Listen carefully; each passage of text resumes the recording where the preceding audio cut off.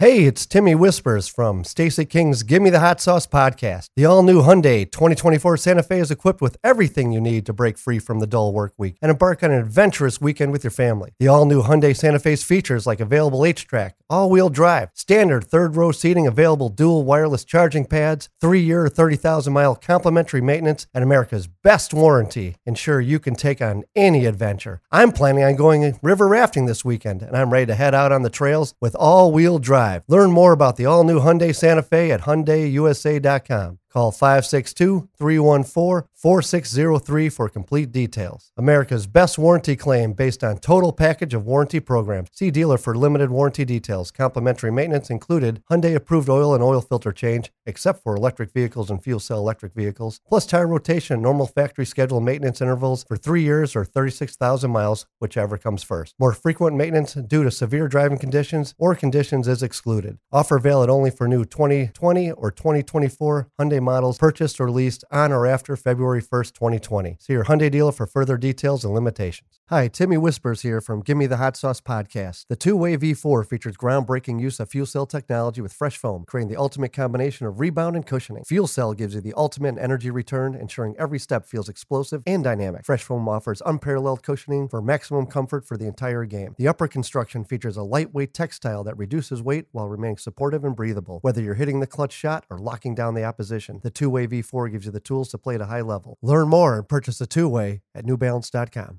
Oh my goodness! It's only preseason, but I'm hyped. Neil Funk, Jimmy G, buckets, gets buckets. Oh my goodness! Give me the hot sauce, Neil Funk. Give me the hot sauce. What are you doing, Dragic? Did you not get the memo? Derrick Rose can go upstairs. This is episode 83. We also are coming at you live on Twitch. Want to say hello to all the folks on Twitch. Hello. Stacy's here. Timmy Whispers is here. Hey-ho. Our excellent production crew. They got things rolling here, and we're going to crown an NBA champion either on Thursday night. We're taping this on, we're live on Twitch, but we're also going to have it on YouTube. On Twitch. And your favorite podcast carriers later tonight. So, Stacy, could be a new NBA champion. You think Golden State gets it done on Thursday? No. I don't. And the only reason why I say that is because Boston has proven, Mark, that they always bounce back after a loss. They're going to be at home. It's going to be tough for Golden State to finish. But they have the mindset of a champion. Golden State has the mentality they can go in there and finish. And they're going to have to play lights out because Boston's going to come out and do everything they can. Listen, Boston should have been up 3-1. You know, this really should probably be a 3-2 series going back, you know, finishing here in Boston right now. They blew that game when it was 2-2. And the thing that's plagued them this whole series, Mark, is the turnovers. They turn the ball over, and quick shots have killed them. When they execute and they take care of the basketball and the assists are up, they're tough to beat. But when they turn that ball over, man, it's lights out. They're in trouble. Yeah, the stat that they had, if they have over 16 turnovers, they're like 1-7 or something like that. So they've got to take care of the ball, especially at home. And Jason Tatum is shooting around 30% on twos. So he's got to get going because he was first-team All-NBA this year. He's the guy that's really got to carry that offense. Both him and Jaylen Brown have to play at a high level. And then you got to get that third option. It could be Marcus Smart. It could be Al Horford. Williams is going to give you defense and shot blocking. Grant Williams is going to give you – he hasn't played well in the last 2 or 3 games. That's really hurt. Derek White hasn't played well. Their role players haven't stepped up and picked up the pace for it a little bit. That's been a big reason why they struggled. I believe there's so much pressure on Jason Tatum to carry this team to the finals because he was, all NBA. He had his great playoff series against Miami and Brooklyn, so people expect him to do the same thing. The problem is that, he has to be a playmaker. He's settling a little bit too much for jump shots and not attacking the basket with his athletic ability. And then on the other end, Andrew Wiggins has played. I mean, might be an opportunity to win the MVP Finals. He's a hell of a defender, too, doing a nice job. Oh, man. I mean, all the people who slept on Andrew Wiggins is looking back now going, wow, this is we got to, eat some crow. Because his odds went from 200-1 to 4-1 on MVP. For MVP? Really? Yeah. Dun, dun, dun, dun. That was breaking news from Whispers, ladies and gentlemen. I keep up on that stuff. He keeps up on the betting. Guy, he loses a lot of horse races, but he likes to give people odds. I won a bet earlier, though, today. Which one did you win? You throwing that garbage Oh, away? man, get out of here with that. Okay, well, listen, America. Mark, are you a witness? America. Me and Tim always had these little side bets that we bet. I had a little trash. I was eating at Quiznos for lunch, and I had a little trash, and I was shooting with my left hand. I told, I'm about 30 feet away from the bucket, and I bet Tim that I could make it $5. Okay? So the bet was $5, I make it. Well, as I shoot the trash to go in, Tim deflected it and put his hand out there and hit the paper to make me miss the shot. Now he's expecting $5. So I hit the old, remember the old Popeye show, America? Wimpy, I'll gladly pay you Tuesday for a hamburger today. Yeah. That's what I told Tim, but he's not getting anything. He's getting absolutely nothing. Wow, the It deflection. sounds like an episode of Seinfeld, back and to the left. The old spinning episode. See how he throws the left hand in there when he's a lefty? Yeah. Oh, I didn't think America knew that. I was using my left hand, which I am left-handed. Okay, Whispers, enough from you. Hey, we appreciate everybody that's watching on the live Twitch feed. We've got a hi from Poland already, and the UK says they're well represented, so we thank you for joining part. If you got some questions, send them along the way, and we will try to read a few of them as we go along, because I know a lot of people are curious about what the Bulls are going to do in the upcoming draft, which is 1 week from today. And we're going to have a special live Twitch show, Stacy, coming up next Thursday. The draft starts right about 6:30 Central Time. We're going to be here live throughout the first round. We'll take you through all the picks, what we consider good picks, bad picks, what might be coming up, and whether AK makes a big move. A lot of rumors that potentially the Bulls could be looking to deal that number 18 pick for maybe some guy who can help right away, because the Bulls aren't messing around. They got 2 more years of DeMar DeRozan under contract, and they want to make sure they have put the best team possible on the court. Well, there's rumors that Zach LaVine is going to re-sign with the Bulls, so that's great news for. Until he signs, we still have to wait. But it looks like he's going to re-sign with the Bulls, which now they'll get their core group back intact. You still got Vooch here. You hear rumors about the Bulls moving him, and I don't see that happening. I know he's under contract for another season. I think you're going to get a great Vooch this year because he's under contract, and this might be the last time he gets a big deal. So I think that's important. You got Patrick Williams is out in L.A., as we're going to be talking to him about what his summer's been like. So the core group is what's so important for the Bulls to get to that next level past the first round, and they're going to have that group intact. Whispers, you see this on the Twitch chat. One guy named JV Just 5 says Timmy Whispers for Defensive Player of the Year with that deflection. That's true. But they don't know that deflection was actually a farting sound. Oh my! We've been using that for years. Just as the guy's about to shoot. Stacy's got the bullshit button. Yeah. Yep. America. Oh, hit it. Oh boy. This is what we have to deal with right now. We don't. What's that red button that they have? Even when I win bets, I pay. Yeah. The easy button? The easy button. We don't have the easy button. We got the bullshit button. Okay. So when Timmy Whisper says something that's bullshit, I'm gonna hit it about 3 times. So you might hear the man say 3 different things, America. Yeah, Stacey was talking about that article that came out a couple of days ago on Bleacher Report. Jake Fisher, I believe, was the reporter. He had a number of different things in there. One, he said that talk around the league is that most likely Zach LaVine will be committing to more time with the Bulls, a long-term max extension. He also mentioned the fact that the Bulls could explore the trade market for Nikola Vucevic, which is no surprise. Vuce is going to be an expiring contract. And Stacey, in a rarity, his salary number actually goes down for the upcoming season. So if they wanted to make a move with him, I'm sure there'd be a lot of teams that could be interested. And the Rudy Gobert stuff isn't going away, but from what I've been hearing, Utah is asking so much for Gobert, plus the huge contract. I think it's going to take it out of the realm of even possibility. Well, listen, the Bulls are right there. They're a couple of pieces away. If they maneuver themselves, and like I said, you got to trust, AK and Mark Eversley, JJ Polk, the front office for the Bulls. They know what they're doing. So the rumors are the 18 pick and Kobe White and trying to move that pick and trying to get somebody. I could see that happening. Kobe White, I'm telling you right now, I'm a Kobe White fan, and I know you have to, in order to get something, Mark, you got to give up something. The Bulls have made it clear that Patrick Williams is in their long-term plans. He was their first draft pick, so I don't really see them, moving him unless it's something that's going to knock their socks off, and you have to do it. Kobe wasn't their pick. And Kobe got value. He's a shooter. You need scores. He can shoot threes. He can play point. He can play 2. He can come off your bench and be your 6th man. So he has value out there. And so they're looking at all options. They may not even trade him. You know, you don't know how serious they are about moving him in the 18th pick. That's just a lot of people talking. You don't know that. But if they are looking at that direction, that means that they're serious about making his team better.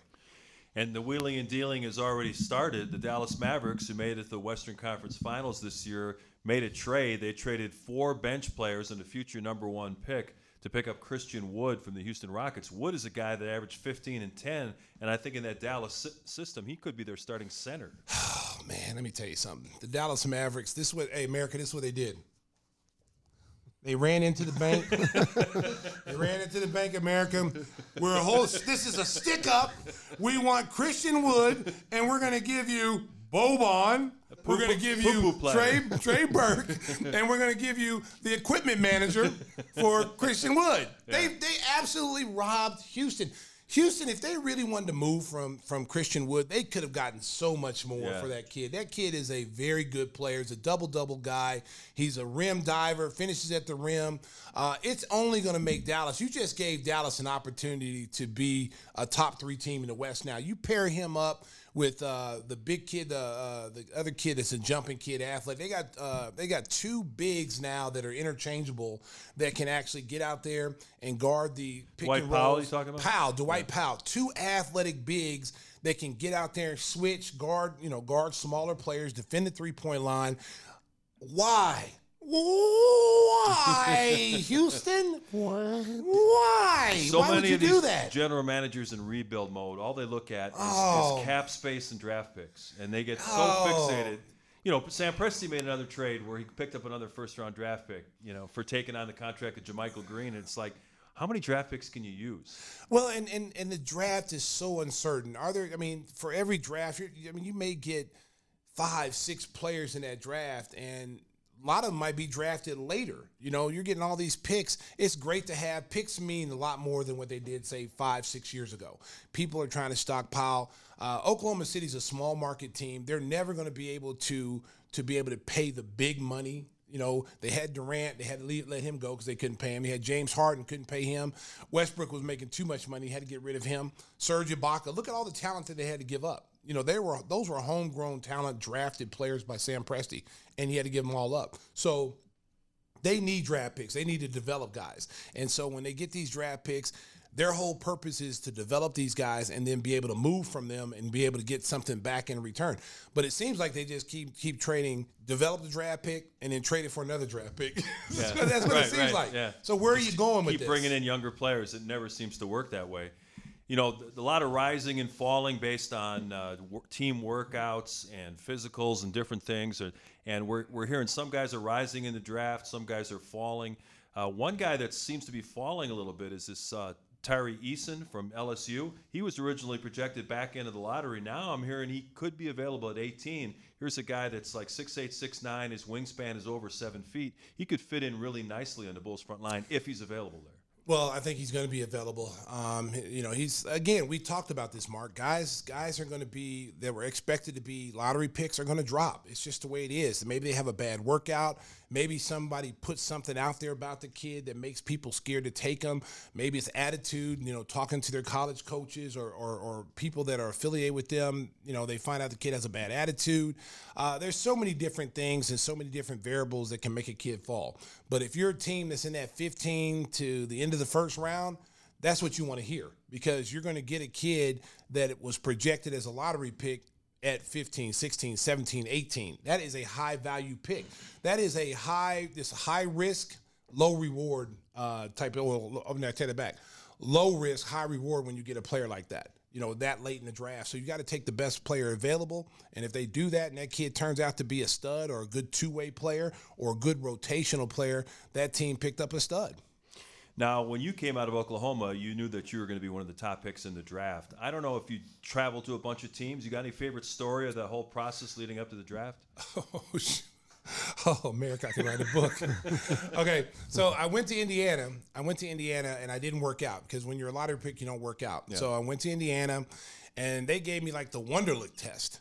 Like, they gave me this test. I'm sitting there like, why are we doing this? You know, are we going to do any basketball drills or whatever?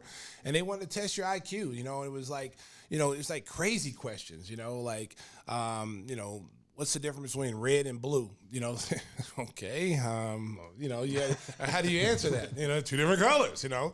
But it was crazy. My time in Chicago, I came here. I liked it because, you know, I got a chance to come to Chicago. I wanted to come play for DePaul. And if you've been following the stories, America, if you're new, I got recruited by DePaul and was really close to coming to play for the Blue Demons. And something happened that changed my mind, and so I ended up going to University of Oklahoma. But I ended up in Chicago anyway. And so when I came here for the pre-draft workout, you know, the Bulls wanted me to work out. I didn't really. My agent told me, which was David Falk, says, "Don't work out. You know, we don't want you to get hurt." Blah blah blah. The Bulls kind of coaxed me into it. The late great Johnny Bach kind of coaxed me into it and says, you know, where are you from? And I said, I'm from Oklahoma. He said, are you born and raised in Oklahoma? I go, yeah, I was born and raised in Oklahoma. And he said, there's only two things come out of Oklahoma. and it was Which one are you? It was the old officer and gentleman line. And if you've seen that movie, you know what it is. And he asked me, which one are you? And he said, if you're not going to work out, then I already know which one you are. So it kind of challenged me. So I said, okay, all right, Ben Franklin. Because he looked like Ben Franklin. I said, I'm gonna work out. So I work out for him. I'm doing all this court work, running, jumping, you know. So they said, okay, you know, we're gonna amp it up a little bit. You're not gonna get hurt. And Doug Collins was a coach. So Doug Collins was that coach. So he said, we're gonna amp it up a little bit. We're gonna put a little resistance on. I'm like, all right, cool. So as long as you don't hurt me, we're good. No one's gonna hurt you. Just give you a little resistance. So they bring in this guy. This is when we used to practice at the health club, the multiplex over in Deerfield. So that's when it was a health club, so anybody could be in there or whatever. So I see this gangly guy with, like, you know, salt and gray hair, you know, just look disheveled, you know, and maybe a little high. Yeah, I mean, he was a big dude, you know, broad shoulders. And, you know, watching the Bulls games because, you know, Harvey Grant, the twin of Horace Grant, we used to watch the Bulls on WGN all the time. Yeah. So I had a little insight of the Bulls being a teammate of Harvey. So I assumed it was Dave Corzine because he looked just like Dave Corzine. So he comes in, you know, he's all, you know, he's just coming in. And I'm like, they bringing Dave Corzine in? Like, this is not really good for me because, you know, I'm battling this guy for his job, you know, and he's going to work out against me. You don't want to get hurt. I don't want to get hurt, you know. So I said, you know, forget it. Let's go. So I go in there and I'm posted up. And he's kind of physical. He's banging me, hit me in the back, and just really, really being physical. So I turned around. I said, hey, Dave, man, Dave Corzine, chill, bro. Chill. It's not that serious. Like, you're not even supposed to be hitting me. Shut up and play. And he called me the P word. Yeah. In America, you know what that means. And you don't call a guy that, okay? So I'm like, I looked at him. I'm like, you just call me that? Like, okay, dude, right? Corzine. Yeah, I'm like, okay, Corzine. So we get to doing it. I'm posting up. I go make a spin move. I go up to take the shot, and he hard fouls me and kind of slams me to the ground. And I got up, and I said, man, what are you doing? Like, you're not supposed to do that. Shut up and play. The P word again. So, okay, I said, okay, Dave Corzine, I got something for you. Okay, you want to play like this? So my mindset now is I got to show these coaches that I'm not soft, because I'm not. Because, I mean, I'll throw hands with you in a minute. So, but I said, I don't want to do anything crazy because I, you know, if I get drafted here, you know, if I fall in the draft, they got to draft me, and I don't want them to think I have a bad attitude. But I couldn't let this dude do that and get away with it. So, Dave Corzine. So I'm posting up again. They said, so Doug's laughing. And I don't know why everybody's laughing at this point. So they're all laughing. I said, hey, all right, I got something for Dave Corzine. So they throw me the ball. He said, do the same move. So, all right, cool. So he throws the ball in. I crab dribble to the middle and quick spin baseline. And as I went baseline, I elbowed who I thought was Dave Corzine in the face. Pow! And he's like, oh! And then I dunked the ball. Boom! And then when I dunked the ball, I took my legs and wrapped around his waist, and I just was like twisting him. And then I slung him out of bounds. And then I said, you play. And I gave him the P word. Boom! I threw the ball. And he was like, he immediately charged at me. And it was so slow. It was so slow. Like, he was so slow. Like, I said, I'm finna kill this dude. Like, he's like, oh! And as I get ready to give him a two-piece with no biscuit and soda, Eric Helen, the strength coach, who was 25 at the time, comes flying out of nowhere and grabs me and pins me up against the wall. No, don't do that, don't do that, don't do that. So Jerry's like, Riley, what are you doing? You can't do that. And, you know, he's all upset. The coaches are laughing. Doug was like slapping his hand like, yeah, that's what I'm talking about. So they said, Stacey, go take a shower. So I'm going to the shower. Eric Hellen's walking me to the locker room. He goes, hey, man. He goes, boy, you're feisty. You got a temper. We need guys like you here for the Pistons. And I'm like, man, look, listen, they probably won't draft me now because after this, they're not going to draft me. He said, no, if you're there, they're going to draft you because they need players like you. And he said, man, you know who you got into it with? And I go, yeah, Dave Corzine. So he starts laughing. And I'm really getting pissed now because everybody's laughing every time I say Dave Corzine. So he's like, he's like, no, man, you ever heard of Phil Jackson? And I at that time, I didn't know who Phil Jackson was. I'm like, I don't know who Phil Jackson, who is he? Is he from the CBA? Who is he from? He's like, he's an assistant coach. He's a second in command as assistant coach. And you almost punched him. And I'm like, oh. And at that point, I knew I wasn't coming to Chicago. I was like, it's over, baby. So then I go shower, and I'm feeling like crap now because I'm like, man, they think I got a bad attitude. They think I'm uncoachable. So I come in the meeting with Jerry, and Jerry's sitting there, and he's like, he's like, Stacey, I just want to tell you, you can't do that. What if the Pistons do that and someone does that to you and you get ejected? It hurts the team, And I told him, I said, hey, Mr. Krause, I'm sorry. I said, where I'm from, you hit me, I'm going to hit you back. You slap me, I'm going to slap you harder. That's just where I'm from. And then, Doug's in the back like, yeah, that's what I'm talking. We need that. We need that mentality. So I was like, man, the coach like this. So I'm like, okay, cool. So then Phil comes in, and he's showered and everything, and he's walking in slow. I mean, he looks like Slender Man, that movie Slender Man. He's like real, he's like gangly coming in. And I'm sitting in a chair. So I'm thinking to myself, where I'm from, I got to know if this is over. And he's like, So I'm immediately like getting ready to pounce up because, I didn't want him to jump on me when I'm in a chair. I mean, I'm done for. So I jumped up and was like, are we done? Is this over? And he's like, hey, everything's good. Everything's cool. I'm Phil Jackson. I'm like, I'm sorry, Coach, man. I thought you was Dave Corzine. My bad, man. I'm sorry. And so they all laughed about it. But that story is a funny story. So every time that he didn't give you the minutes you were thinking about, it was all goes back to that incident. America. Listen, if you follow me in my college career, I could not be guarded. Nobody could guard me. I averaged almost 30 points a game as a senior in college. The only person, I say this story all the time on this show, the only person that could guard Stacey King at the NBA level was Phil Jackson. Just like Michael Jordan, the only person that could guard Michael in college or hold Michael under 20 was Dean Smith. Yeah. Well, it's the same thing with Phil Jackson. That's the only guy that could stop Stacey King. His defense, he was first team all defense when it came to me. I love Phil, though. Great coach and awesome dude. And like I said, I had some great memories with Phil. It was rocky in the beginning, for both me and BJ, because you're drafting in the lottery. I was a lottery pick. They had 3 first-round picks that year. They were a 50-win team. That's the reason now the NBA has put that protection pick in, that you can't trade a protected pick. Right. That draft was the reason why they did that. The Bulls really kind of started that. So. In the beginning, trying to fit in a role on a championship caliber team was tough.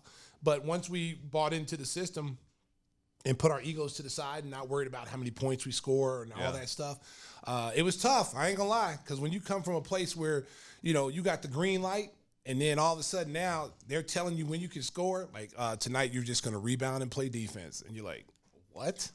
And then there'll be nights like, Stacey, we're turning you loose. We need 20 or more. And I'll be like, oh, thank you. They released the beast.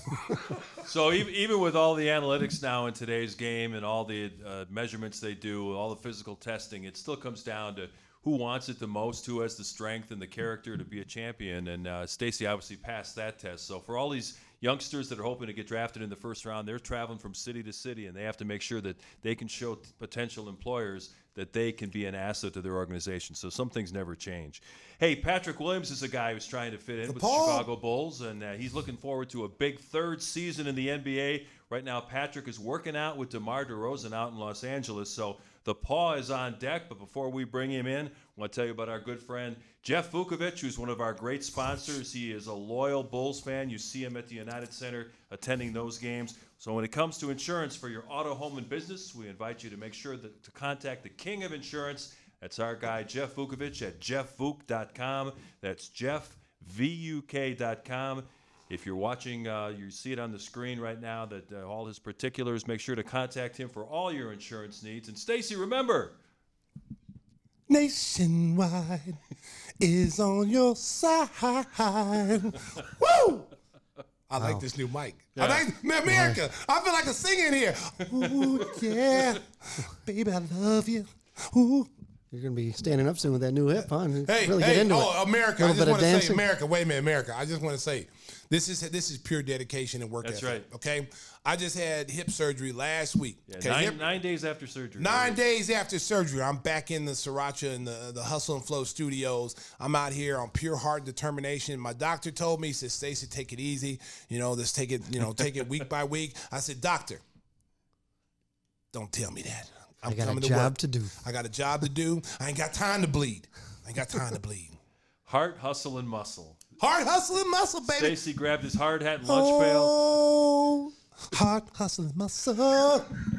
This new mic, man. I feel like a singer now. I might be spinning like Elvis Presley pretty soon. Hey, Dawn, get him off the painkillers. Oh, Yeah, they're working. Yeah, the painkillers are working, America. Woo! I'm a little loopy today. We got an opioid violation. I know everybody on the Twitch chat's looking forward to hearing from Patrick Williams. That's next as episode 83 of Give Me the Hot Sauce rolls on. The young star of the Chicago Bulls.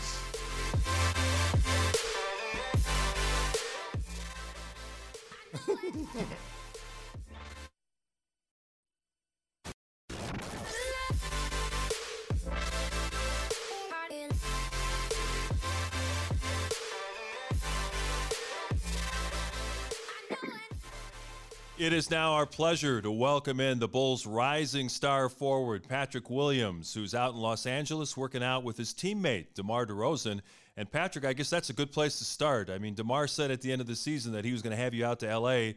and put you through the paces. Has he been a tough drill master out there in Los Angeles? Definitely. I think it's just been fun for me just to be around him, kind of see his regimen, his schedule, his routine, and what got him to be who he is. Let's talk a little bit about last year. You started off the preseason. I thought you played great in the summer league and established yourself going into your second season. Started off well, then you get hurt early in the season against the Knicks trying to dunk on somebody, which I was excited about. Unfortunately, you got hurt and you missed most of the season. So talk a little bit about that and the transition from sitting on the bench watching the team play, and then what you learned from that, and then when you got back into the playing game at the end of the season.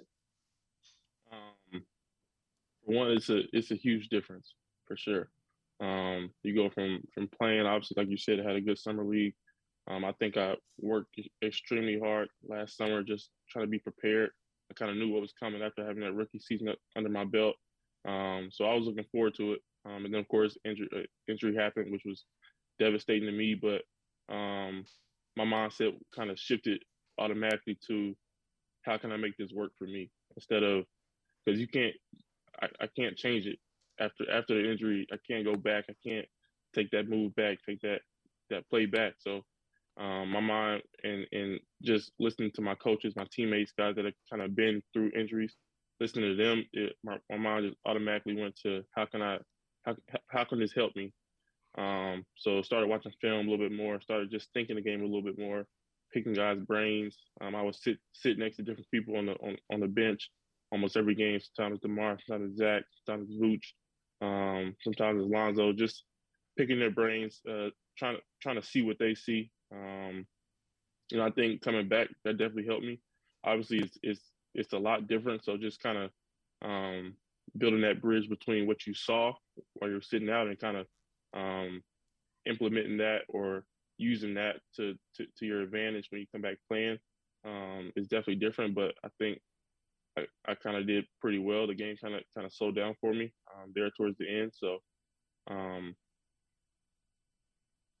of the game.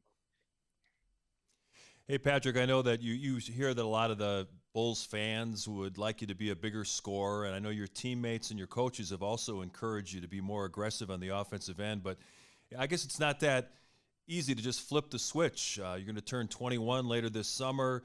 You're kind of working your way in. You've got elite scorers surrounding you, and DeMar and Zach and Vooch. What's that mental process like for you, trying to decide when it's your time to maybe attack on the offensive end and maybe the other times when you defer to your teammates? Um, for me, it's just kind of picking my spots, knowing when and where my spots are.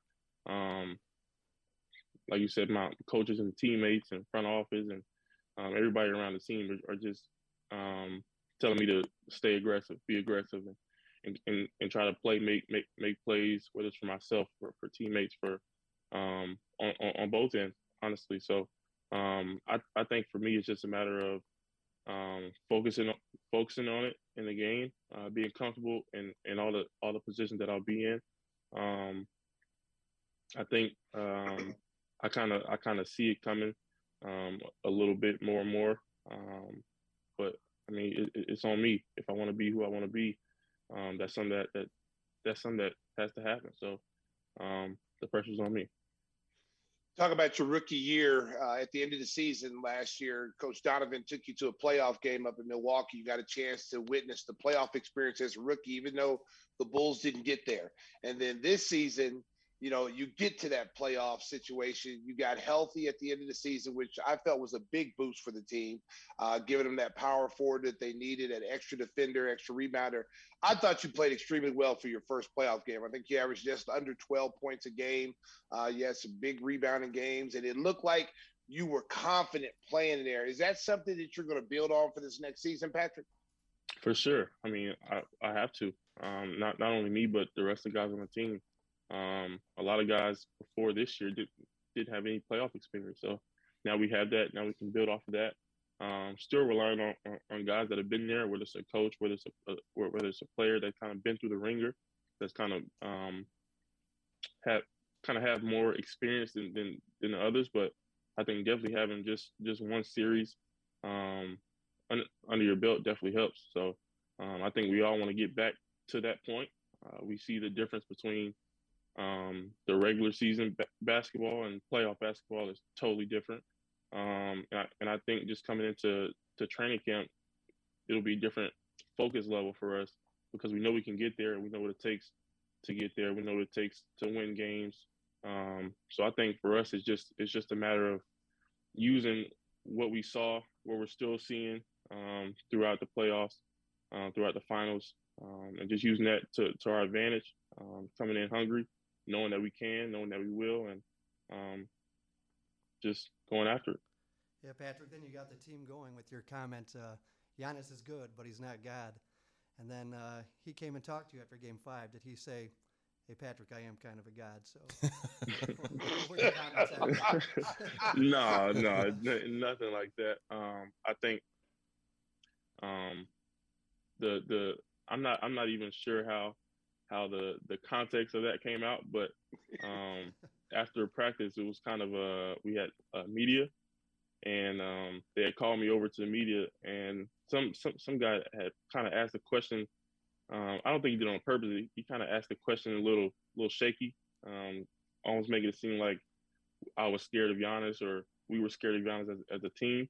So that was kind of my first reaction, just to say that first of all, we're not scared of him. Like if we want to win games, if we want to beat the Bucks, we cannot be scared of Giannis. And I think that's kind of what I was trying to say. I don't think anybody on our team was scared of him. Obviously, he's a great player, MVP. Like you can't take that away from him. But anytime you step into that court, inside those 4 lines, you can't be scared of anybody. So that was kind of my message I was trying to get across. Yeah, you tell them, Patrick. Ain't nobody scared in Chicago. Hey, our heart don't pump Kool-Aid here with the Bulls, baby. You know that. You know that. Hey, when it comes to shaky questions, our guy Timmy Whispers is the king. So you never know what he's going to ask. So we appreciate you rolling with that. Hey, both your parents played college basketball. What was it like growing up in that environment in Charlotte, and how much of an impact did they have on your basketball career growing up? They had a huge impact, honestly. But it was a little bit different for me. They never forced me to play basketball. They always asked me, "Is this what you want to do? Are you sure this is what you want to do?" And I would always tell them yes. But I mean, just seeing their work ethic, I think that's definitely what got instilled in me the most. Seeing whatever it was that they were doing, they went 110% in everything that they did. So just seeing that from a very young age, I think that definitely just stuck with me. That and then just believing that you can do anything. They always say if you have a goal, just go for it. Nobody can stop you from getting it.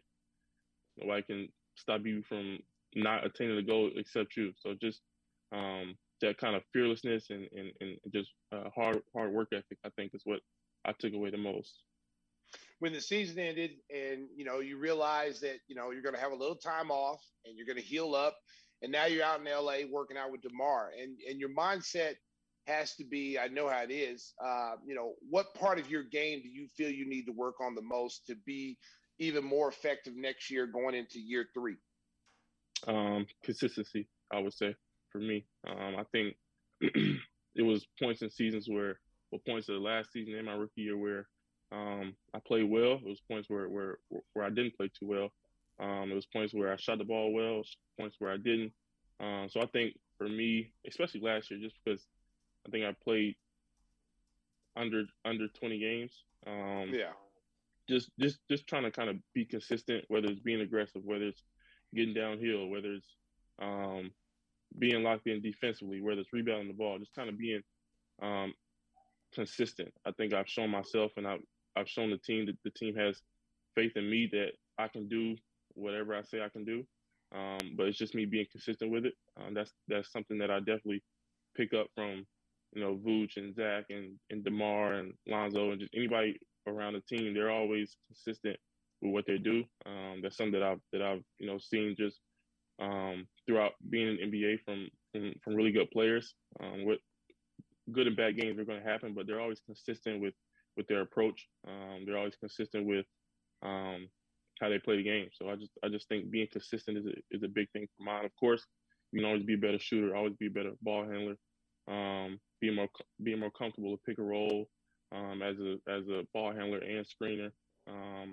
Reading closeouts a little bit better, but I just think I've done all of those throughout the season. It's just about being consistent with it. Hey, Patrick, I'm sure Bulls fans are very curious about what your workouts are like with DeMar out in Los Angeles. Take us through a typical day. How does the day fall for you when you're working out with DeMar? So we have 5 a.m. lift, and the lift it's a different lift than any other lift that I've had in a while. It's more of you do have weights in there, but it's a lot of body weight. It's a lot of movements that challenge your core. It's really mental. Everything he does is mental. Even if it's a lift, if it's an encore workout, if it's anything he does is always mental. He likes to play mind games. He likes to challenge himself mentally, as I see. So it's a 5 a.m. lift, and then right after the lift, we go on the court for about, I would say, 45 to an hour with handle life, dribble too much out here in LA, and then for the most part we're done until the afternoon. We go back and get more shots up, just get more reps. So and that's kind of his routine. I'm pretty sure he does a little bit more. But during the season, he goes in the afternoon. So he's just really consistent with getting extra shots up. So definitely just seeing his regimen, seeing his routine definitely helps me for sure. I don't have to do this. I don't have to get up at 5 a.m. But just making sure that I have routine, making sure that I stick with it. You guys play one-on-one? Oh yeah, we go at it. We go at it in the workouts. I think that's another thing that kind of makes him so good, because he's going against different people every summer. He invites different people out every summer, goes against them in the workouts, for sure. So I think he's been guarded by so many different people in the workouts that in the games kind of second nature to him. So it gives you a chance, basically, as a young player, to watch, learn, implement things that you may do in your future, because there may be times you may not go out there and work out with DeMar. You have your own workout regimen, and you find yourself inviting Kobe or some other guys out working with you. Right, right, exactly. And I think it's more so of how he approaches the workouts as opposed to the actual routine. Kind of like I said, like waking up at 5 a.m. Like it's tough on the mental more than anything. Um, the workout is at 5 a.m. So LA traffic, you got to get up at 3:30. Yeah, Yeah, yeah, it's bad. It's bad. It's bad out here. I had no clue. But yeah.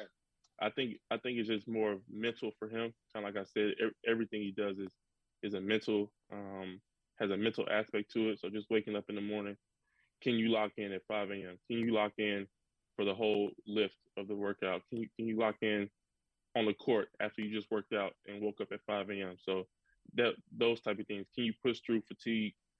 You just lifted. It was a tough lift. You just lifted. Now you're on the court and he's going against me. Can I lock in for these however many reps and go against Pat 100%? So I think that's been the biggest thing, just how he approaches it mentally, how he breaks down every aspect of what he does. Everything he does has a purpose. Everything he does has a meaning. Almost like just playing chess. Like everything he does is nothing that he does that's just he's doing it just to do it. Everything is kind of connected. Everything is kind of has a deeper meaning. So just kind of picking up on little things like that. Hey, Patrick, I know Bulls fans are looking for the team to take that next step, get deep into the playoffs next year. With a healthy team, you guys have a really talented roster. As you look ahead to the offseason, are you a little bit nervous with Zach coming up on free agency? I know you guys want to keep this group together. Has there been communication with Zach amongst the guys trying to encourage him that, hey, if you stay here, we can do something special next year? I think he knows. Especially after being in the playoffs last year. I think that was his first time getting to the playoffs. So I think he knows for sure that this team has something special. We're looking to kind of like you said, take that jump the next season and kind of be that team that the East has to go through. So I think he knows for sure. I've talked to him a little bit since the season ended, but honestly, it's his decision. Obviously, we would love to have him keep him in Chicago, but there's so many different factors and variables that go into that decision. But I think for me, just letting him know that I appreciate everything he's done for me. I hope he don't go because I want to keep learning from him and just being around him. He's such a good locker room guy and such a good guy off the court, on the court. Such a good guy to learn from. So I definitely don't want to see him go, but I think he knows that this team has something special, and he's definitely a big part of that. Talk a little bit about your college experience playing for Leonard Hamilton. He's a good friend of mine. I love Coach Hamilton, and the adjustment it was when you came, because everybody still remember you're still a young kid. It's not like you're 24, 25 years old. You're 20 years old, right? You're 20. You haven't reached 21. No. So yeah, so you're still a young kid, and coming into the NBA, I know I came in as a 4-year player from Oklahoma University. I know how hard it was when you first come in, because you're so used to doing certain things that are structured at the college level, but when you get to the pro level, it's like you got to figure it out on your own, because everybody's got their own families, their own responsibilities. How hard was that when you first came in? It was pretty tough. But I think just not having a summer league, not having barely a training camp. Training camp was condensed, and not really having any time to kind of get accustomed to the game before game time came. I think that kind of, I'm not sure if it hurt or helped. It kind of didn't let me overthink. I just had to go out there and play. So I think in that regard, it kind of helped. But obviously, you don't have time to watch as much film. You don't have time to practice as much. So it was definitely difficult. But kind of like leaning on guys like Zach, who came into the league early. Thad Young, who came to league early. Garrett Temple, who was a 13-year vet. Just leaning on guys like that, they kind of kept me uplifted. And then once they saw, I guess, how hard I worked and that I was pretty good, they were always on my side. They always had my back, and they were always just checking in on me, making sure that I was okay. And of course, Kobe White, I knew him from before from North Carolina, so they were always just checking in on me, asking me questions. I could always ask them questions at any time, so it just kind of made it smoother, just kind of having those guys that you could talk to at any time. But being at FSU was definitely, I think, a great decision for me. Their offense is almost 95% pick and roll.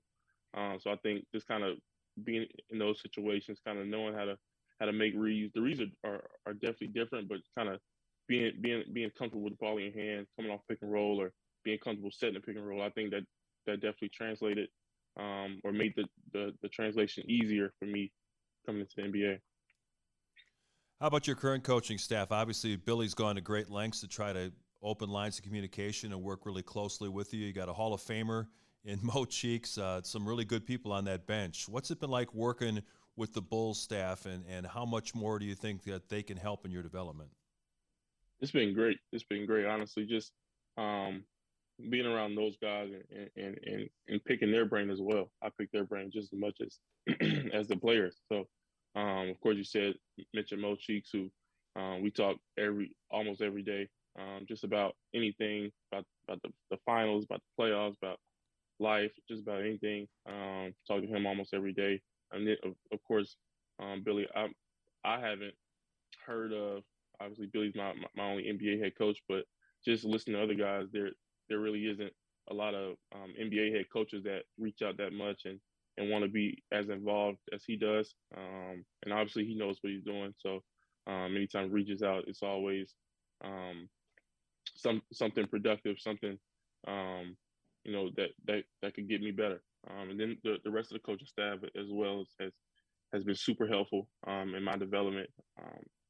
I think I'm close with all the coaches,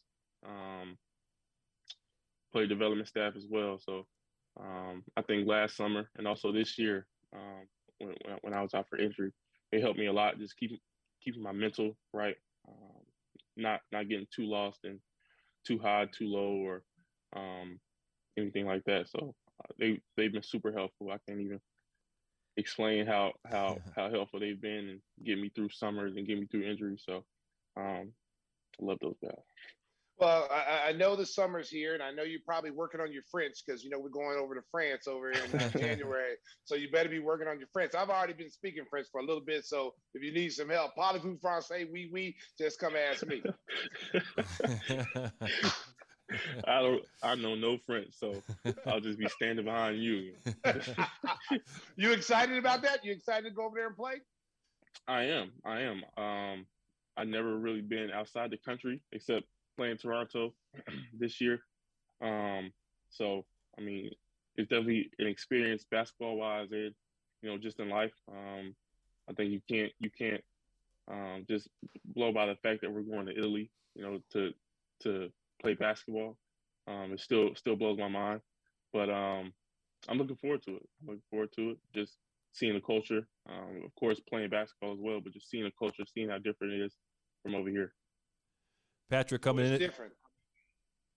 Yeah, coming in as a young guy, Bulls fans haven't really got a chance to get to know you that well. What are your interests outside of basketball? What kind of things do you like to do?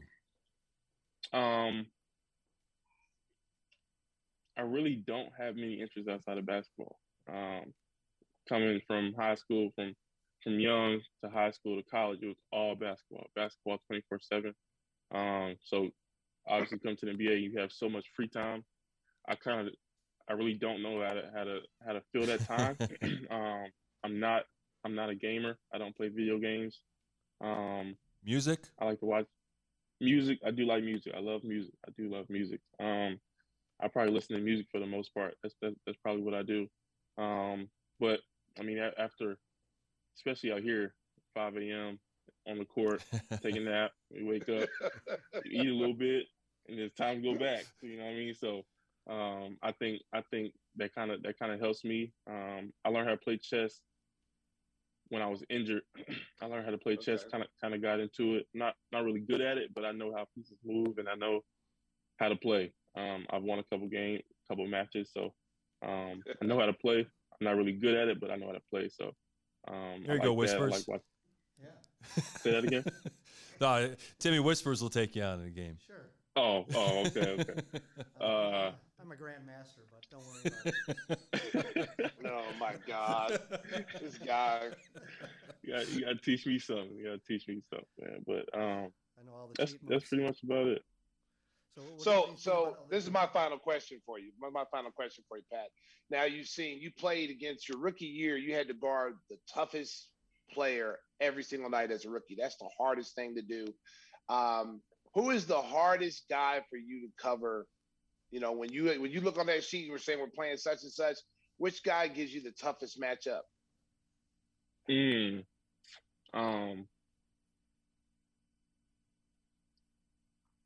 I think it's tough. There's a lot of great players in the league. I think for sure Kevin Durant is one of the toughest. Just his length, his ability to get to his spots at all times, and he has a high release and a quick release, which kind of makes it hard to contest. And then the ball's on a string as well, so it's tough to guard him. DeMar was tough as well, just because the scout report on him was kind of, he likes to get to the mid range, stay down on pump fakes, but you see how many people jump for pump fakes. Like you see how they all go for it. They all do. So his footwork in the post, just everything about his game. You're not going to speed him up. You're not going to get him away from his spots. And if he wants to score, he's going to score. So he was tough. Luka was tough, almost along the same lines of just pace, big body. You can't really move him off his line. And then when he's making shots, he's super tough to guard. Brian was tough, of course. Just his ability to get others involved. The scout report on him was almost. I mean, it's tough because you don't want to let him get off, but you also don't want to let him get others involved because he's super good both ways. So he was tough as well. You just didn't really know how to guard him at certain points of the game. Kawhi was tough. Kawhi was fun as well. He's going to get to his spots. Yeah, they're all tough. There's no nights off in the NBA. No, definitely not. Whispers, you got anything else before we say goodbye to our guests? Well, I just brought up Kawhi. You get all these comparisons to Kawhi, so do you embrace that? I think it's a great comparison and where you can go with your game. I mean, I definitely embrace it. Anytime you get compared or related to an all-time great, I think it can be nothing but positive, depending on how you look at it. I definitely watch some of his film. I watch other guys as well, but I definitely watch some of his film, especially high school, college. When I was in college, they used to put it like I would make a play, and then side by side would be Kawhi making that same play. So I watch Kawhi film all the time. But I think I definitely embrace it. Just being one of the best two-way wings in the league, I think anybody can kind of pick up on that. So just kind of watching the way he works, the detail that he works with, and then just being around guys that have also been around him. I get that comparison a lot. So I think it's definitely worth looking into and worth exploring, knowing that there are certain things that got him to that point. He wasn't that player when he came into the league. So I think that's definitely something that I can look forward to, how he got better every single year that he was in the league. So I think that's definitely something that I could kind of emulate. We see it. I don't really see it. Well, I'm not gonna say I don't see it, but I really haven't looked that much into it. Of course, I watch his film, but I really haven't looked that much into it as far as the way I move, the way I shoot. I've heard it, but I haven't really seen it. So it's all good and well. Well, we see it on a nightly basis, and what I want to see more of this season, and I think that you will really help this team out, is when you get the ball off the glass and you push it in transition and you're thrusting the ball up the floor. I thought that was a huge addition to this team as you came in as a rookie, and I saw it again towards the playoffs. Is that something you want to do more of next season? For sure, for sure. I think any chance we get to play fast, I think that's going to be in our benefit when you have guys like Zach, guys like Lonzo, guys like Derrick Jones. Just we have so many players that are so good in transition. I think I and DeMar and Lonzo and Zach and pretty much anybody who gets to rebound that's a guard or a wing. I think we could definitely do that. Kind of collapse the defense a little bit, get us easy looks from the 3-point line and from at the rim. Just kind of being aggressive that way. So I definitely think that's something that I can do a little bit more of, focus a little bit more of. I think that kind of goes back into being consistent as far as rebounding, give myself more opportunities to do that, as well as running the lane. I think we got some really good rebounding guards, so as well as running the lane when they get it, but for sure coming back on the defensive boards, rebounding the ball, and then being able to get out. Hey, Patrick, because you missed so much of year 2, are you thinking about playing some summer league or at least maybe working out with those guys before they go out to Las Vegas? I'm definitely thinking about working out with them. I won't be playing summer league. I will be out there, watching the guys and just being around them. So I definitely plan on working out with them probably. Just kind of like you said, I didn't play too many games this season, so any chance I get to, whether it's 1-on-1, 2-on-2, 5-on-5, pick up, as long as it's around the right people and in the right setting, I'm always, looking forward to getting some run and playing a little bit. Well, I know Bulls Nation is excited to have you back for year 3. Yeah. We're expecting really big things out of you this year, Patrick. I know, because I always say you like a Ferrari. You just don't know how to drive it yet. And I think in year 3, you're going to be driving that Ferrari up and down that boy, and you're going to help us get to where we need to go, man. And I appreciate you coming on the show today. It really meant a lot to me having you on the show. You know how I feel about you, boy. Appreciate you, man. Thank you for having me. Yeah, and please tell DeMar we say what's up. He was a guest on Give Me the Hot Sauce earlier this year. We had a great time with him, and I know he's going to teach you some of the ins and outs that are going to be so valuable in year 3. Patrick Williams, our guest on Give Me the Hot Sauce. Episode 82 will roll on after a quick timeout.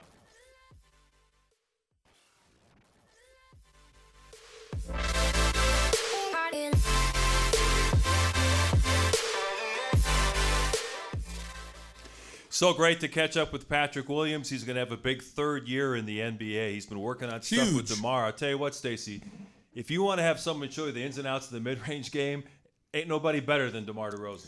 Well, the good thing about that, Mark, is not only is he going to learn the mid-range game, he's learning how to be a professional, learning how to prepare, learning how to get a routine. You got to remember, he's only 20 years old. I mean, he's still a young player.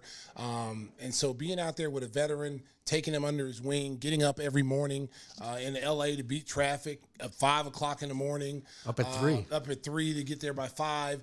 Constantly working out through the year, through the day, is only going to make him a better player. And I'm looking forward to seeing what he's going to bring in year 3. I think sometimes people make the mistake because he's soft-spoken and he doesn't brag about himself that he doesn't have that hunger inside. Those are two different things. Well, I mean, you hear people going, well, does he have that dog in him? And all this other. Right. You know what? He's got let me just tell you this, America. He's got the athleticism to be an elite player, two-way player in this league, okay? He's a young kid, still learning his way. He's got a lot of veterans to learn from. Also, it helps that Billy Donovan's his coach, because Billy Donovan, sometimes a coach, and we talk about this a lot, Mark, is that, a good coach, a sign of a good coach is being able to get the best out of everyone, but doing it in different ways. You can't, do Patrick like you do DeMar or Zach, proven stars. You got to cultivate him. You got to pull that out of him. And he's a guy that needs to hear, Patrick, you're doing a great job. Patrick, we know you can go out there and give me 25. Go do it. He needs to hear that kind of stuff. We're going to talk a little bit of football and baseball before we get out of here. But first, I want to tell you about one of our great sponsors. Windy City Limousine provides championship service. They make sure the King and Dawn get here safely each and every Thursday. Making a reservation is so easy, it's a slam dunk. Let Windy City break the full court pressure of traffic and get you to your destination in style and on time.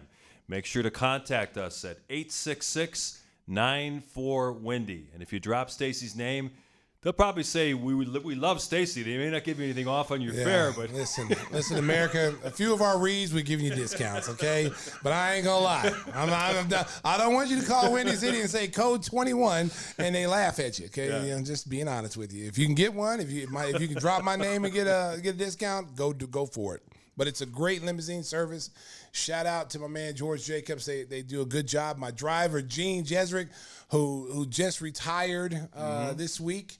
You know, and so I got my new driver Mike. He's my new driver now. I only hire guys that are like black belts. Okay, black belts in hip keto, karate, jiu-jitsu. You drove another guy out of the business. Wing Chun. Who did? You did. That's why he quit. You know what? First of all, America, if you hear somebody go, he just got throat punched. Okay? If you hear that noise, he just got throat punched. Before I was rudely interrupted to my left by Timmy Whispers, Clay Aiken Jr., Rick Ansley, I'm never going to give you up. I'm never going to let you down. Get us back on the track, Mark. Get us back on the track. Dawn, get him a painkiller. Yeah, Americans painkillers. I'm telling you right now, I'm a little on the loop side right now with the hip. But hey, listen, you know what?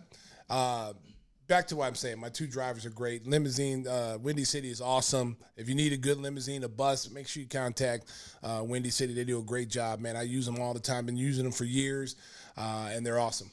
You know, could use limousine is Justin Fields, because after that offensive line lets that pass rush come in. He's not walking real good after that. You know, listen, hey, what did we say, Mark, from day one with this kid when he was going to be named the starter? Yeah. If they don't spend the money on the offensive line and protect this kid, you're going to have the same kind of situation. And they didn't. And they didn't, exactly. Yeah. You know, the weapons are not there for him. The line is not there for him. The running game is going to suffer. I mean, you're putting this kid in a tough situation to succeed, and it's kind of looking to me kind of like what they did to Mitchell Trubisky.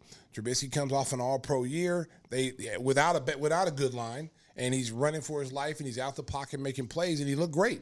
And then the next year, everybody's like, he can't play. Trade him, he sucks. Get him out of here. You know, so I hope that doesn't happen to Fields because he's a talent.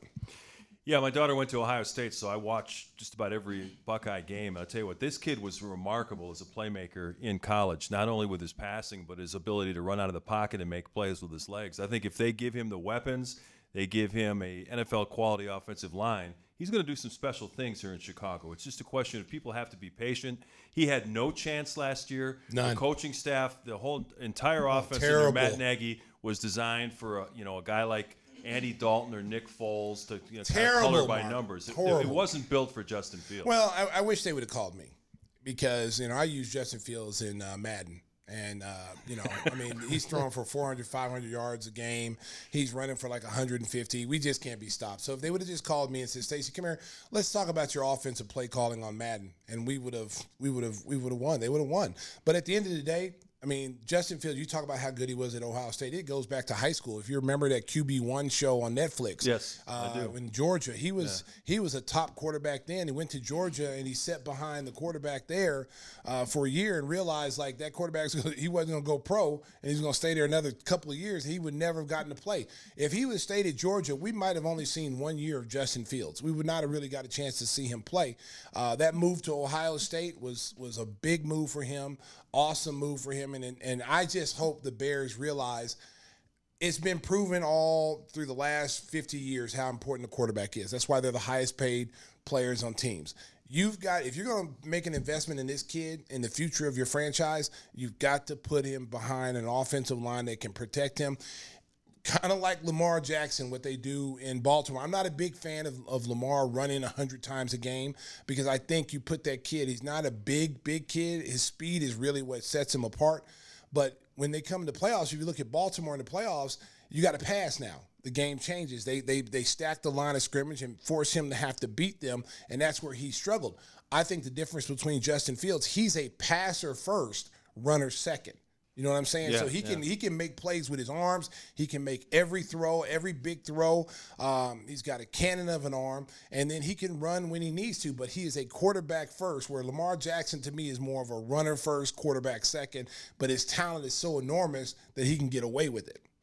Yeah, the key with the new coaching staff is hopefully Justin Fields makes some great strides in year 2 of his NFL career. A lot of the NFL experts are saying the Bears could be one of the worst teams in the league this year. You know, you look at the top, and a lot of people, the trendy pick is the Buffalo Bills are hot right now with Josh Allen at quarterback. But San Diego, right, Denver Chargers. with Russell Wilson is there too. Yeah. So, you know, those are all, and Kansas City's still there. So those are the top 4 teams that Rams. and Rams in the NFC. But to the AFC, they're talking about the AFC. Those are the 4 teams. The NFC, you got Tom Brady back in Tampa is going to be tough. You know, you got, you know, you look at what Green Bay, even though they lost, you know, Devontae Adams, they still got Aaron Rodgers. I mean, he's proven that he can throw the ball to anybody, and their system is proven that. So the Bears have an opportunity because especially in their division. There's not really anybody that, you know, Detroit doesn't scare you. Minnesota doesn't scare you.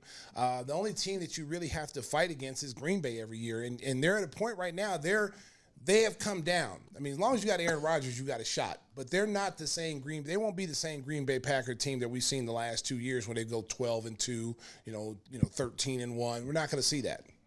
Hey, if you're still following us on the Twitch feed, we're monitoring it. If you got any questions about the Bulls or anything else, we'll try to get a couple in before we wrap up here. So send those questions on the chat line, and we'll try to get to them as quickly as we can. Want to talk a little bit of baseball, which is kind of a scary topic in Chicago. We're taping on Thursday afternoon, and the Cubs lost their 10th game in a row this afternoon, 6-4 to the San Diego Padres. So they've lost 10 games in a row. And now guess what happens? The Atlanta Braves come into town. They'll play a 3-game series at Wrigley Field Friday afternoon. The Braves have won 14 in a row.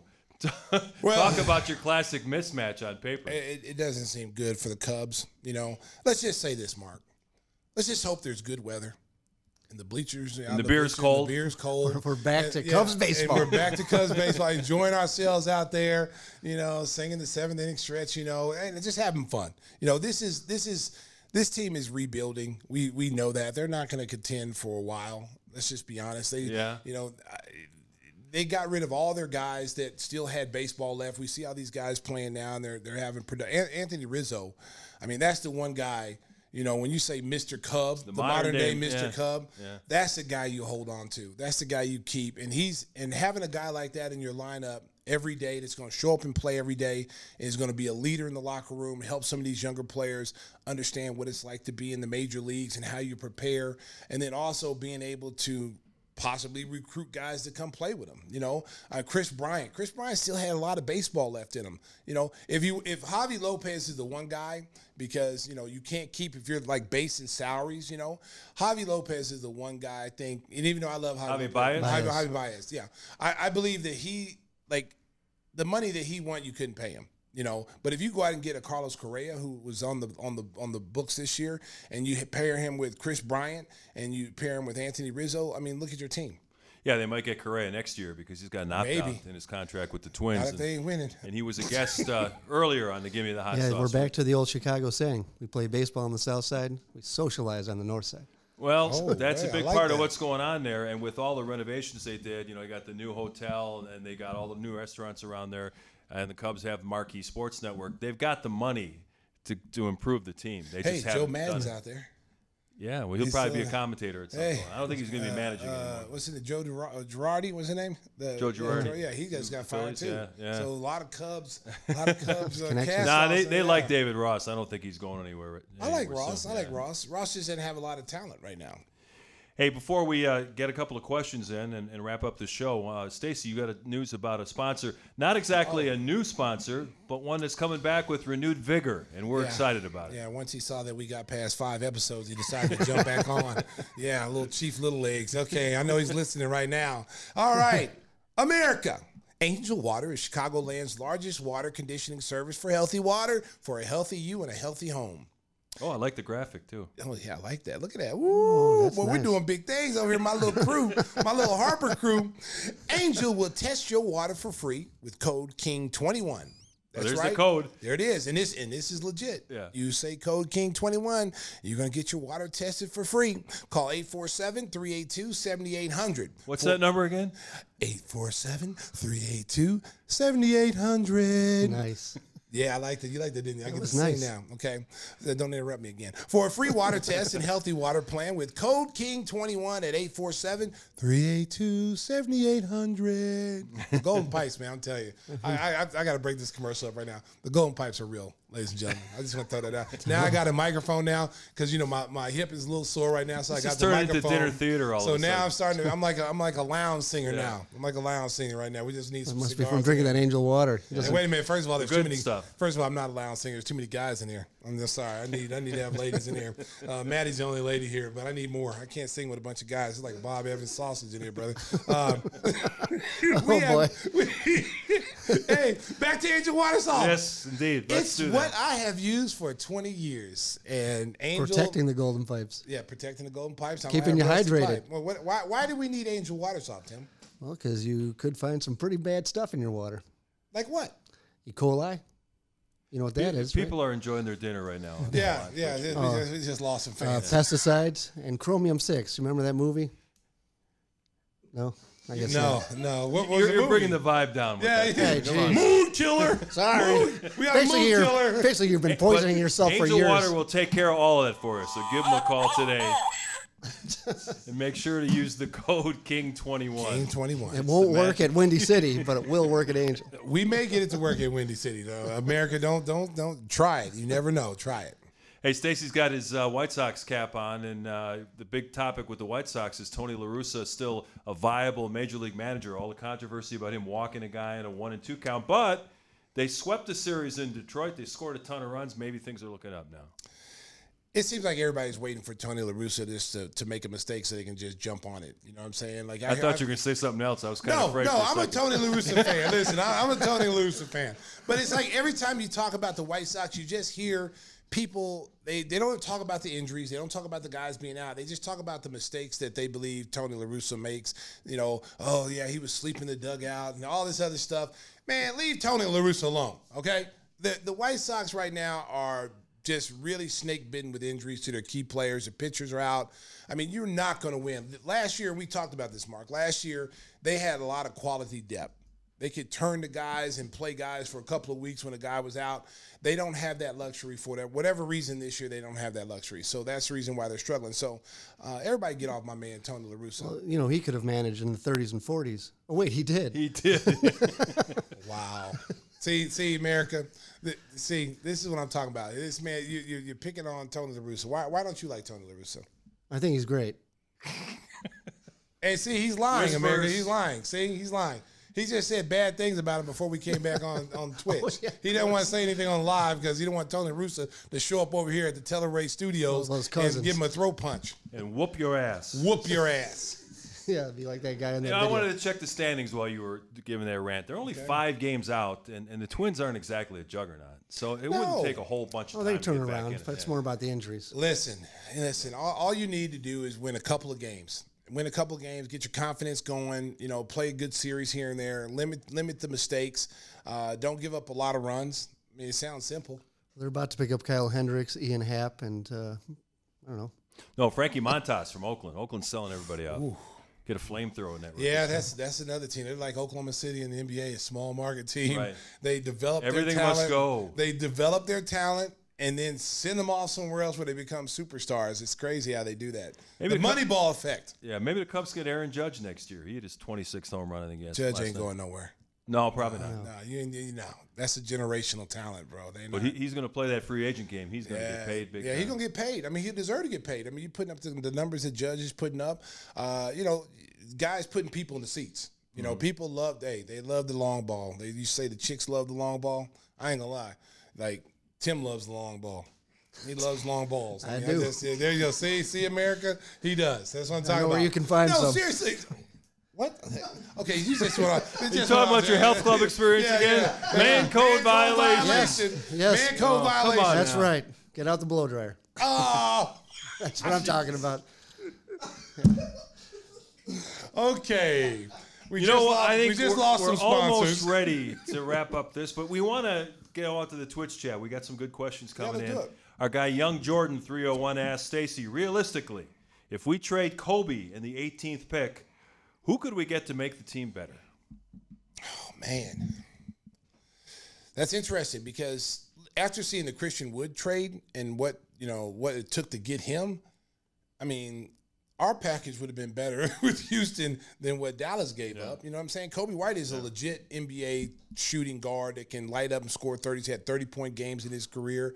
He's a proven player. You know, guys like Trey Burke, Boban, those guys are in the league, but they're not proven players. I still think Kobe White has an opportunity to be in the rotation, a six-man, maybe one of those guys kind of like Pat Connaughton, a guy that comes in, scores points for you, and makes your team better. You know, Jamal Crawford, Ben Gordon type of line guy. So if you can get Christian Wood with, just basically trading the 26th pick in the draft and a year's supply of Doritos, Cool Ranch, I mean, Kobe can fetch somebody good too. At the 18th pick and Kobe, you're getting the guy as a starter on most teams. So, I mean, I'd hate to see Kobe go because I like Kobe, and I still think Kobe has a role on this team. It's just they have to find where he's best at. He's not a point guard. He's a scoring guard, and he can shoot lights out. And just bring him off the bench and say, "Hey, we're gonna convert you to a six-man role, and you're gonna be instant offense." Just like back in the day when you had Vinnie Johnson, you have all these guys who really relished those roles as six-man and played them to the utmost. Eddie Johnson, who's in Phoenix commentator, he was a six-man. Dale Ellis. I mean, there's so many guys that have really flourished in that role and become all-stars out of that role. One name to watch, Mitchell Robinson of the Knicks, a shot blocker, rim protector, is going to be a restricted free agent. I don't know if Tibbs was going to want to do business with the Bulls, but he could be a guy that's out there because the Knicks, and a lot of the mock drafts I looked at, are maybe will take Mark Williams from Duke. So they may be looking to trade Mitchell Robinson. Maybe that's something that you could trade Kobe White and both sides would benefit. Well, it's all going to depend on where Mark Williams goes. If he happens to fall somewhere where the Knicks can draft him, or someone like, let's say, Orlando. Because Orlando's going to take Chet Holmgren, or they're going to take Jabari Smith. Yeah. So that's 1 and 2. And again, I say this, Mark, about Chet Holmgren, and I'm not saying he's a bad player. I'm not saying that he's not going to be a good NBA player. But what the hell is the difference between him and Bol Bol? You've seen Bol Bol. You did a lot of Windy City games. Yep. You've seen him and his skill set. The kid can shoot, pass. He can do all the things. Maybe he doesn't have the body weight. But what's the difference between the two? You can't say, somebody said, well, Chet's a better shot blocker. Yeah, I mean, that's. In high school, you're a great shot blocker. You're playing against guys 5'10", and so what makes the difference between him and Bol Bol? And if you're going to take him at 2, you're betting and banging that kid's going to be a star, that he's going to be an all-star caliber player. And that's why Mo Bamba, I think, is going to be expendable, because if they go with a bigger guy, because you already got Wendell Carter Jr. there. You're going to get Jonathan Isaac back, who they haven't had back in like 2.5 years. So they've got a lot of abundance of big guys. So where do you go? That's why I think Mo Bamba is going to be available. That's the guy I would take a look at. Yeah, there's going to be a lot of moves that are going to be happening in the offseason. I mean, no matter which team wins the title, whether it's Boston or Golden State, neither one of those teams is looked at as a team that's a juggernaut. We can't possibly beat them. So anybody that thinks they got a chance for a title, they're going to be making moves. And one thing I can guarantee you is AK is not just going to pick 18, sign a bargain basement free agent, and say, okay, let's start next year. He's going to make some changes to this roster to try to give him the best chance to contend. Well, I mean, his track record proves that here with the Bulls. I mean, he's not afraid to make bold moves, and he understands that the core group of guys, you bring Zach back in this core, he's the future and the face of the franchise. You got DeMar for 2 more years, and the key with DeMar is how many years can DeMar play at the level that he played at this past season? Me personally, I think he's still going to play at a high level. I think he's going to be a guy that's going to get 23, 24 points a game, and that is very good, considering his age. He's a guy that really works hard on his body, comes in shape. He's very durable. He doesn't miss a lot of games. So I think Bulls Nation, what you saw in DeMar, you may not see that, where he goes in that stretch where he has 30 points in, 7, 8 games, however many it was. You may not see that guy we saw last year, but you're going to see a guy pretty close to that. And depending on if they get a shooter, shooter and a big. The Bulls, they're going to win 50-plus games next year. You remember, ladies and gentlemen, Bulls Nation, I'm telling you right now, mark it down. They are going to win 50-plus games. They won 45, 46 this year. And, and they lost a lot of games in the second half after All-Star break that they shouldn't have lost. So they would have easily won 50 games then. So mark it down, 50-plus wins next year. They're going to get past the first round. I don't know where they're going to go after that. But I feel like they have a good enough team. Lonzo Ball comes back healthy, and then AK and them do their magic. This is going to be a team that's going to win 50-plus games and go deep in the playoffs. One other shout-out on Twitch comes from Hagens3. He says, props to Stacy and Adam for staying after games and taking pictures. Means a lot to the fans. Stacey King, always a man of the people. You know what? I've been told I should run for mayor, because I'm a man of the people. That's right. And listen, Bulls Nation is the best. We led the league in attendance at home and on the road. That's an amazing thing. And when you go on the road and you're going to Phoenix or you're in LA or whatever, Utah, and you see all those black and red jerseys with Bulls on it, it makes you feel like you're playing at home. And so we owe it to the fans. The players owe it to the fans every single night they come out and play, to give maximum effort. That's what, when we were winning championships, that was the one thing Phil Jackson always instilled in us, is because this is a blue-collar city. And you got to come out and it doesn't matter how much money you make or how many points you score. The goal is to come out every night and give the people a show and an honest effort. And if you do that, they respect that. And so I've carried that over to broadcasting. If you can't come to the United Center and check out a game, me and Adam make sure that you're entertained at home. And then when I'm at home, I've been doing it now for probably since I've been doing broadcasting, 15, 16 years. People come down, they want to get pictures and autographs. And, COVID has kind of changed that a little bit.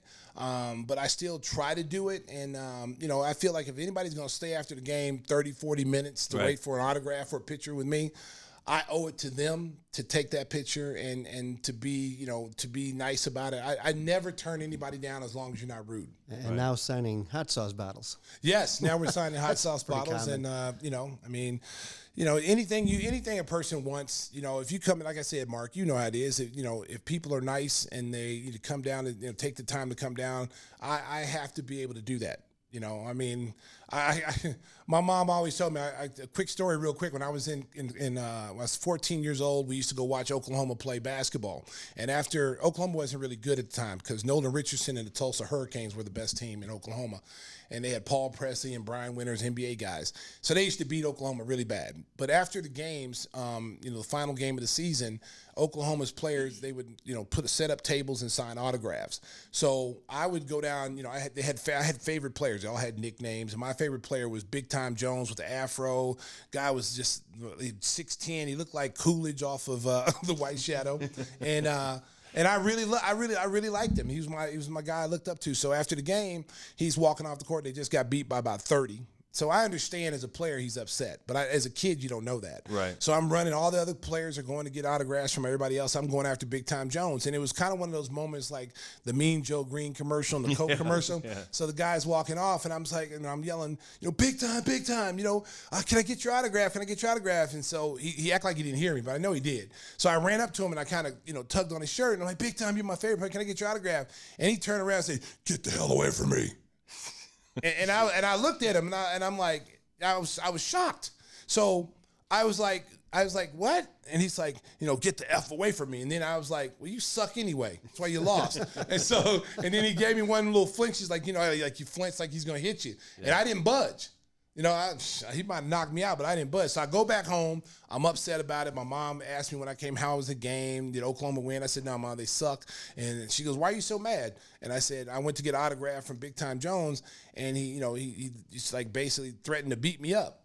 And she said, what? He didn't give you an autograph? I said, no, everybody else got autographs. I didn't get autographs. So my mom made me promise right then and there as an 8th grader. She said, no matter how famous you get and no matter how big you think you are, never do that, because you saw the impact that he made on you, and you can imagine if you do that to a child or a kid. And so don't ever do that, no matter how big you are. So at that point, I remember that. So here's karma. Here's karma, America. Quick karma. So Big Time Jones comes back. I'm a big-time player at Oklahoma. I'm a 2-time All-American. We're playing Missouri, number 1 versus number 3. And we always bring back Sooner legends. to come back and give them special gifts and stuff. So at halftime, they have a list, and they're telling each player where they're supposed to go. So I ended up switching with Harvey Grant because he had Big Time Jones, and I had someone else. I said, Harvey, let me have Big Time Jones. And he's all right, sure, no problem. So I take Big Time Jones. Now, Big Time Jones he just knows me as Stacey King, balling Stacey King from Oklahoma. So I go out there, and they're introducing him, and his wife and children's out there. So I bring this box of something. I don't even remember what it was. Oklahoma we had a lot of money, so it might have been a Rolex. We weren't cheap in Oklahoma. This statute of limitations. So I go out to Big Time Jones, and I shake his hand. Welcome back, Big Time Jones. Congratulations, yada, yada. So he's like, thank you. I said, so you don't remember me, do you? And he looks at me. He's like, man, I just see you on TV all the time. I live in, wherever, California. I watch the Oklahoma, man, you're killing this year. Boom, boom, boom. You're going to be a first-round pick, yada, yada. I said, no, you don't remember me. We were on this court, back in like 1982. And I said, I came out here and asked for your autograph, and you basically told me to, leave you the F alone. And he's like, oh, you knew he knew. Like, you could tell in the guy's face that he knew. And so he goes, and his wife goes, his name was Charles. And she goes, Charles, did you say that? Did you do that? And she goes, I don't remember doing that. I don't think I'd ever do that. She goes, yeah, it sounds like you. You did do it. I go, yeah. And so I told him, I said, yeah, you did. And I said, I just want to tell you thank you for doing that, because you've instilled in me to never do that to anybody, because that was crushing to me.